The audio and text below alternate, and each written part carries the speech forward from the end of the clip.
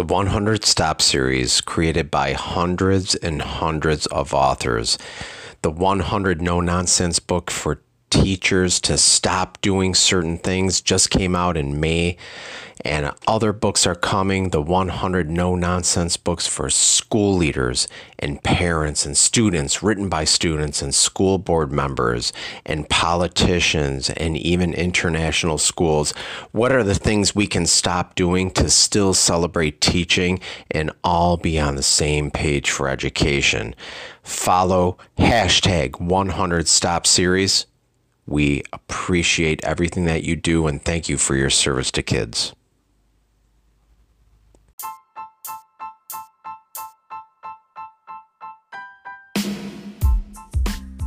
Connection, engagement, rigor, success. Here on Coaching You Through All Things Education podcast, we are building a legacy of success together. One episode at a time, each Tuesday at noon.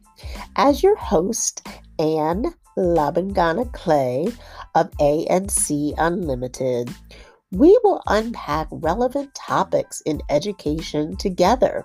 And when I'm not podcasting, coaching, or consulting, stop by our website, afunlimited.org, for our new blog, Coaching You EDU, and a menu of services. If something resonates with you during this episode, message me on the podcast app of your choice or leave a comment on LinkedIn, our company Facebook page, or on Twitter. Our guests appreciate your feedback. Check out the story notes for our social media details, and certainly, if you have an episode suggestion, send it to coachingallthingsedu@gmail.com. Now let's dive in.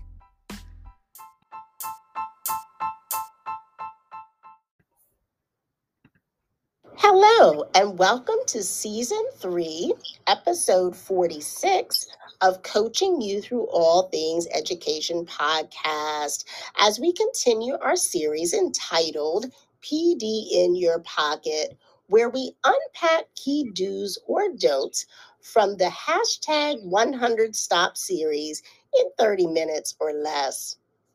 We are so excited to have with us Carrie LaBarge. Carrie is an early learning specialist for the Hernando County School District in Florida, a compassionate educator, and a collaborative author of Chapter 45 in the hashtag 100 Stop series book, 100 No Nonsense Things That All Teachers Should Stop Doing. Welcome to the podcast, Carrie. Thank you so much. I'm glad to be here. Yes, wonderful. Well, please tell us about you and the work that you do. So I am an early learning specialist for Hernando County School District. And basically what that means is that I help our families navigate their way through the VPK program. In Florida, you are allowed 3 hours free of VPK. The state gives them three hours free. And that gets outsourced to private providers, daycares, and churches and things. But we have decided as a district to offer it and be a provider ourselves.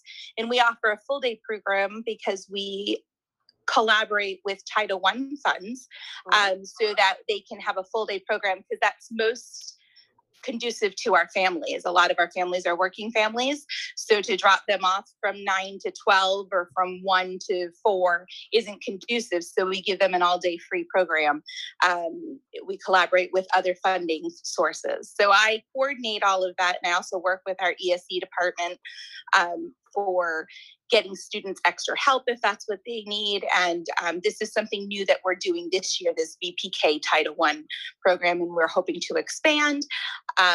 I love what I do. I also support our teachers that are instructing. So I go into classrooms and making sure they're following our VPK standards, our curriculum, that families are informed that VPK, voluntary pre-K, is not childcare, that it is really those early learning foundations that are so, so important, that we see, especially in third grade when they take those state tests, that they're far behind. And it was because they were far behind before they even got into kindergarten. So that just gives them a little bit more of a foundation for that.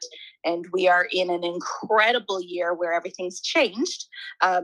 COVID and everything else, that we will have starting the 2022-23 school year in Florida, we'll have a pre-K through 8 progress monitoring assessment. Wow. So we've done away with those every year testing to see where students are. We're going to test them in pre-K and move them through 8th grade. And we're really hoping to close some achievement gaps and just really give them the same opportunity. Every time we look at data each year, it's a different set of kids. So if I taught 4th grade last year, then I'm evaluated on how my students do the following year, and it's just a different set of children. So our governor has decided it would be a better way to go as far as having a continuing progress monitoring tool, and that'll help us close some gaps that are there. Wow, that's very inspiring. I'm here in Delaware, much smaller state naturally. But, I love the fact that it's governor on down, with this initiative that will hopefully give a clearer picture, like you said, or a more accurate picture of each student. Absolutely. Like you said, that data carries on so that next teacher has data from the year before and then data from the current year to make comparisons. But like you said, the gaps, and we like to say opportunity, right? Opportunity gaps. We want to close those. Yes. Mm-hmm. We have a lot of amazing things that are going on in Hernando County, especially with early learning, because that's really the push in our state. And I think nationally is really the push right now, that early learning. And we were talking last week that the children that are in our pre-K, which are the 4-year-olds, so they'll go to kindergarten in August, that are in our program right now. Yeah. They have to be 4 by September 1st of the year prior they go to kindergarten. They were 2 when all of this COVID went on, and we're really starting to see that it's been so difficult for them to socialize. They haven't gone to the park. They haven't gone to mommy toddler time at the library, so we're really starting, I'm assuming that we're going to continue to see that. And so having these opportunities in our county that our school district is part of, that means that there's those children that'll go into our kindergarten classes, and whether they're in the same school that they attended pre-K or not, we have to learn, and we're creating a culture that these are all of our children. They might start at ABC school across one, in one part of our county, but they're going to show up someplace else in another part of our county. And collectively as a district, it's so important that we capture that. And it's not just our children at one school. It has to be all of our children in our district. Oh, I love it. Yes. Like you said, they're all our students, right? I love it. Absolutely love it. Thank you, Carrie. My goodness. All right. So let's talk a little bit about your chapter in 100 No-Nonsense Things That All Teachers Should Stop Doing. You wrote chapter 45. I did. Stop escalating student misbehavior. Yes.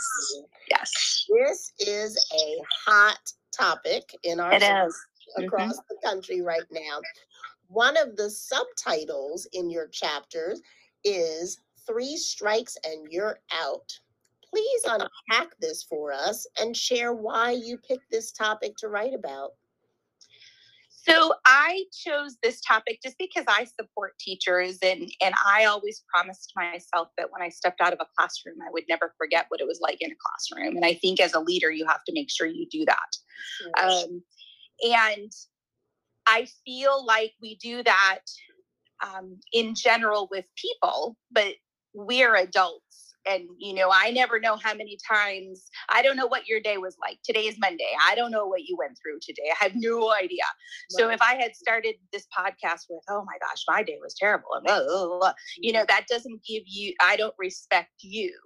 And I think that we as adults have those tools to be able to overcome a lot of things that happen. But then when you look at like those little people who, they don't have those tools.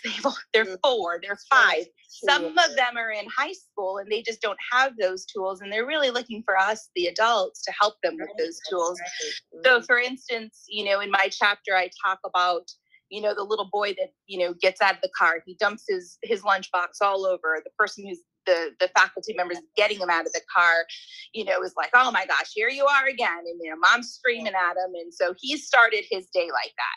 And we have no idea what happened even before he got there. So, that's strike one. And not that kids, I think, keep track, but I would venture to guess that if you asked them what went wrong today, they would list 7,000 things. And if you ask them what went right today, they might not be as inclined to rattle them off as quickly, and then I go on to, he has his lunchbox and everything tumbles out, and and he goes to get his homework papers and they're wet, and the teacher is like, oh gosh, there you go, and just having that respect, and then I go, and that was strike 2, and that goes on again to say that now he's going to lunch, and he's take this same stinking lunchbox and it's dripping, and some teacher has a snide comment as they meet in the hall, oh, there's Johnny, he's got the dripping lunchbox, and and little pictures have big ears. I think sometimes we say things under our breath, right? And those kids hear it. They absolutely hear it. And whether they hear it and react to it or not, they hear it and their little brains hear it. And I one thing that I think that's important that we realize is that you and I as adults wouldn't talk to each other like that, nor would we tolerate being talked to that way.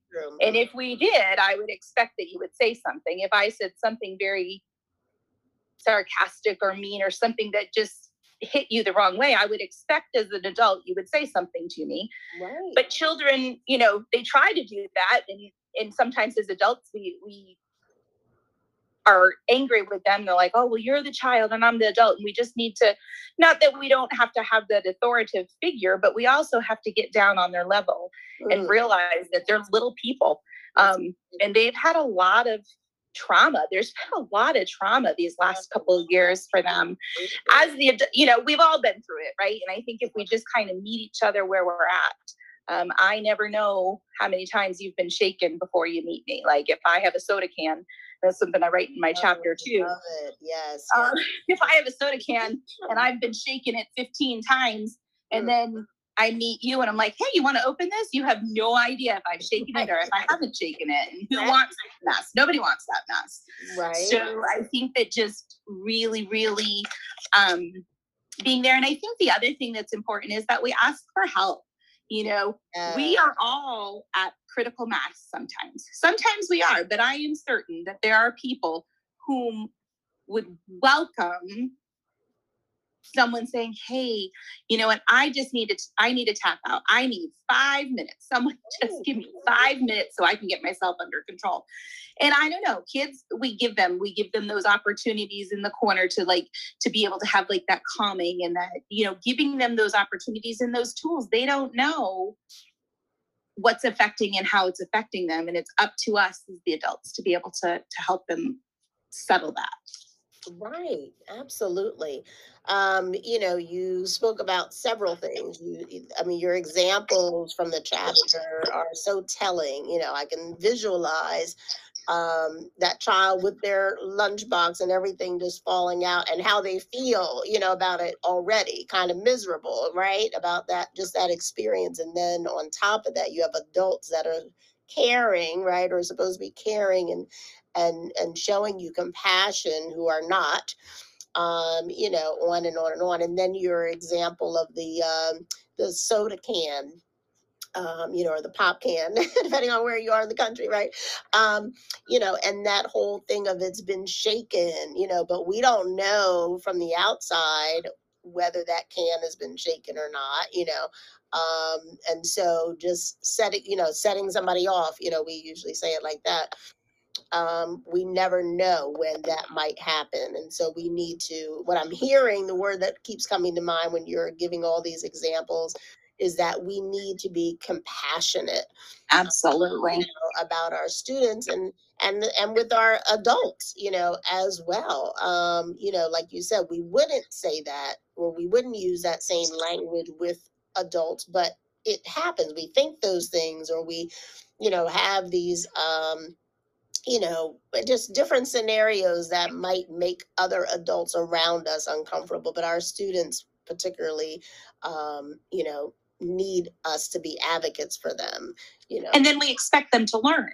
We expect them to be so uncomfortable, right, and so like shaken up, and we're like, oh, and by the way, take all of this information that I'm giving it to you, and you'd best do well on the test, because yada yada yada, and it's just like they're children, they're little children, and we as adults are able to say no thank you, or no, we're not going to do that, or I'm not really good at saying no all the time, but and I think in general most teachers aren't. We're like, let me do more. Children just, they get to a point, and they sometimes their behavior and how they're feeling comes out wrong, and it comes out negative, and it comes out disrespectful. As the adult, we find it that it's disrespectful, and it's not disrespectful. They're just really trying to cry out, and they don't have the words, and they can't say, excuse me, you're not treating me correctly. Like no child does that.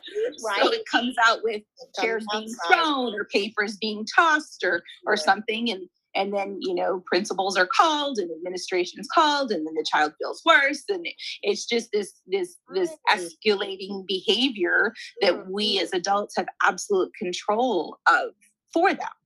That's it.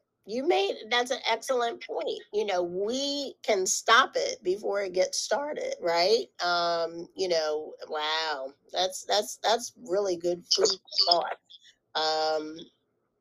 We say things, we do things, and it has this huge ripple effect where in the reality, as educators, we want to have the opposite effect on students, right? We want to be this positive influence in this, that's what we all go, right, to school for, is to, to teach and to be a positive force in a student's life. And we're end up being the opposite. And and like you said, how many students, they might not vocalize it, but how many students comes out somehow.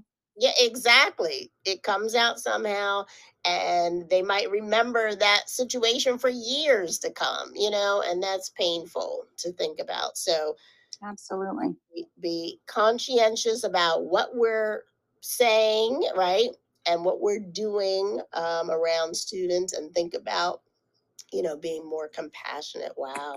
Lots of food for thought, Carrie. Excellent, excellent, excellent.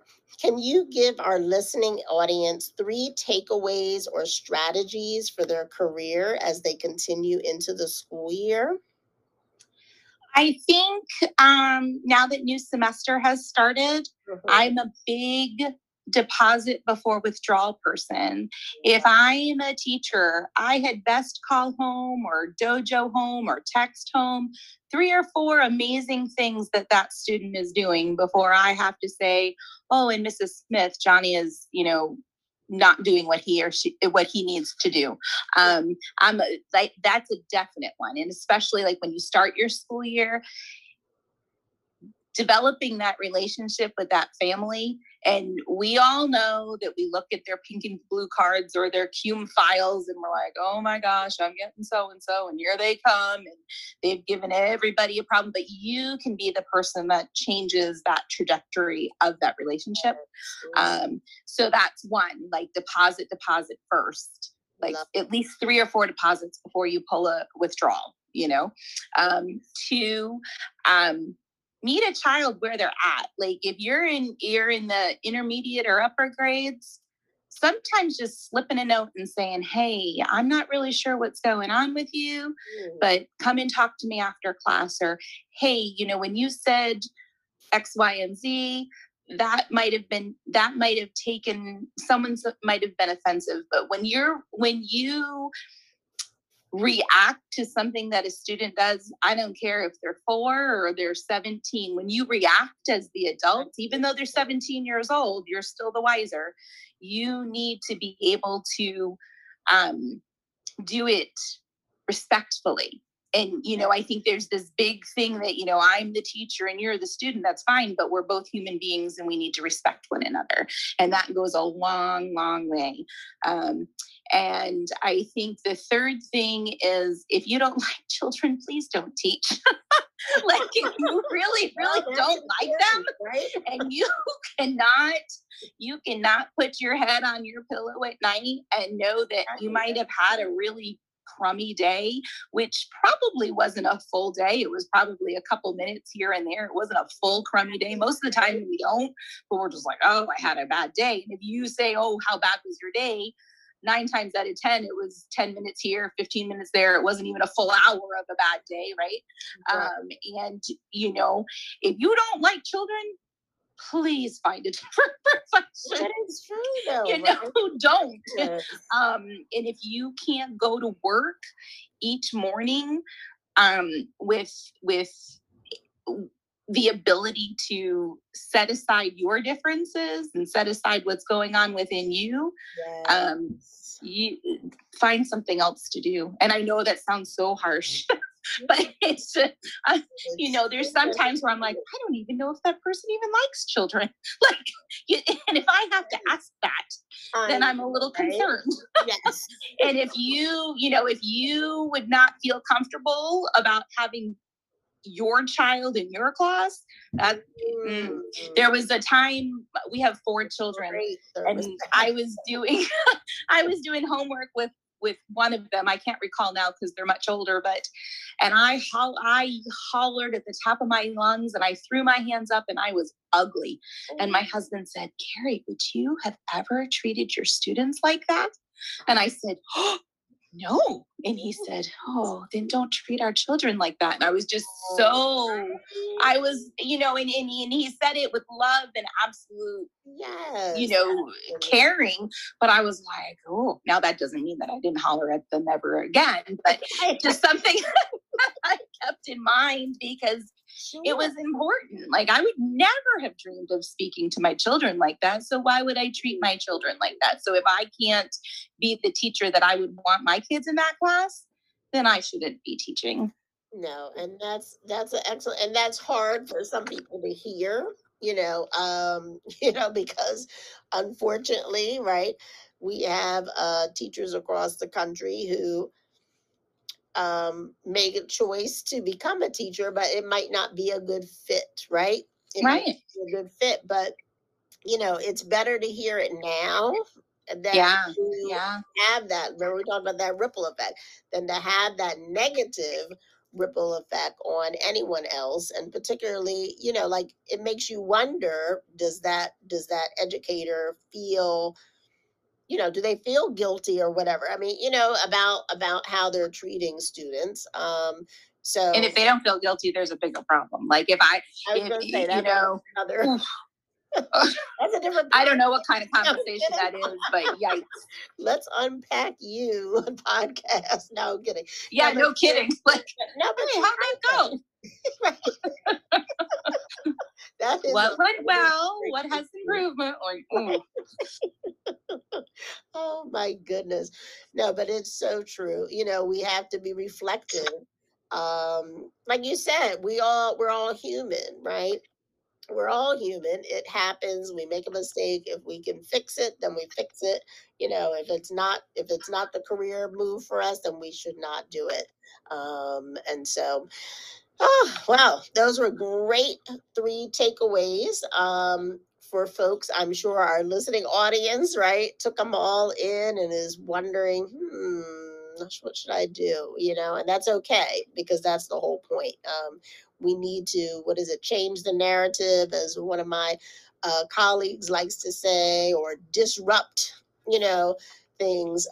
Sometimes when you're uncomfortable, that's when you do your most growing. I always told my children, when they were going through, my own children and even my students, when you're going through the, you never see fruit trees on the top of mountains. You see them in the valley where the ground is most fertile. Yes. And it's the most difficult, that's where it's just kind of, it's gross down there, but that's where everything grows. Hey, and so that's an excellent illustration. Yeah. For sure. Okay. Well, this question is trending on the show. If you could have a billboard with anything on it, what legacy message would you print on it and why? So I thought about that. I would need a big billboard because I'm wordy, but I wrote, "Don't shake anyone when they encounter you unless you are for sure they won't explode, because they hadn't been shaken 1,000 times before they encounter you." So pretty much just don't, unless you're absolutely sure that that person has had the most stellar day and nothing has gone wrong and they haven't spilled coffee down the front of them and the dog didn't run out and they had to chase the dog and they weren't late for work and their child forgot their homework, and unless you are absolutely sure that and that they got a great night's sleep, and I'm pretty confident someone has had some kind of interruption in their perfect day that they expected was going to happen. If you're not 100% sure that happened, then you need to meet them with grace and mercy. No, but that's sure. The truth, though, right? And we have to. I know you could probably. Well, we're we're not visual. We're not audio. But behind me, it says "embrace grace." Because to me, that is so important. Grace for others, right? Giving grace for others, giving grace to yourself, right? I mean, we are, like I said, we're humans. There's so much, and I love what you said. I mean, I loved it because I kept saying, where's the end of this list? But there isn't probably an end of a list. We're not going to get to the point where somebody is not experiencing something that did not go the way they planned. Right? I mean, for sure. How life is. It's just how absolutely life is. So that means don't poke the bear, right? That's just what that means. Don't do it. Just give grace, embrace grace. Humans first, right? All of those things are so important. I love your billboard. Could you read it one more time? Do you mind? Oh gosh. It was, don't shake anyone when they encounter you unless you know for sure they won't explode, because they haven't been shaken 1,000 times before they encountered you. Wow. Powerful stuff. Powerful stuff. Carrie, I tell you, you have really brought a lot to the table. Myself, listening audience, reflecting, being reflective of what we need to do, be intentional when we interact with others, particularly our students, right? Because that's absolutely. Wow. I just in awe, actually, of that last statement. That quote is just all encompassing, and we have to do better. We do. Absolutely. We do need to do better. So, all right. Well, thank you so much for Thank you time. for having me. How fun. Carrie Thank you so much. Trying to connect for a minute, so I'm really excited to have her on today. Thank you. Oh.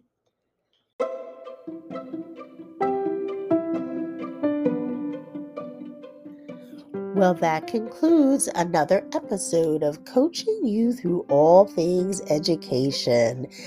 As Confucius states, those people who develop the ability to continuously acquire new and better forms of knowledge that they can apply to their work and into their lives will be the movers and shakers in our society for the indefinite future.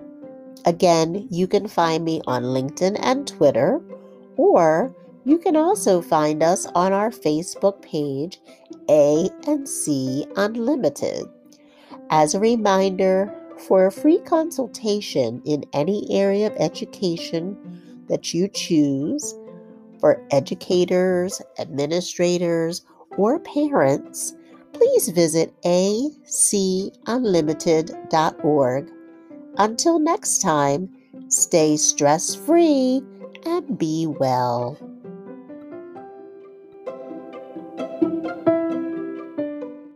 Are you ready to join the billion-dollar podcasting industry? If so, Blake's Booth Podcasting Studio is ready for you. Whether you're just starting out and have no equipment, or you are a seasoned pro but need help with production, Blake's Booth Podcasting Studio has everything you need. Conveniently located in Middletown, Delaware, Blake's state-of-the-art production facilities make producing your first or 100th podcast a breeze. No matter what kind of project you have in mind, the professionals at Blake's Booth Podcasting Studio can help with your production or give you the tools to produce it on your own. At the heart of Blake's Booth Podcasting Studio is award-winning blogger, vlogger, and CEO Antoinette Blake, and her goal is simple: to help one more entrepreneur be successful. So stop making excuses and start making your podcast, audiobook, e-course, and other online dreams come true. Call Blake's Booth Podcasting Studio now. 302-261-3530. That's 302-261-3530.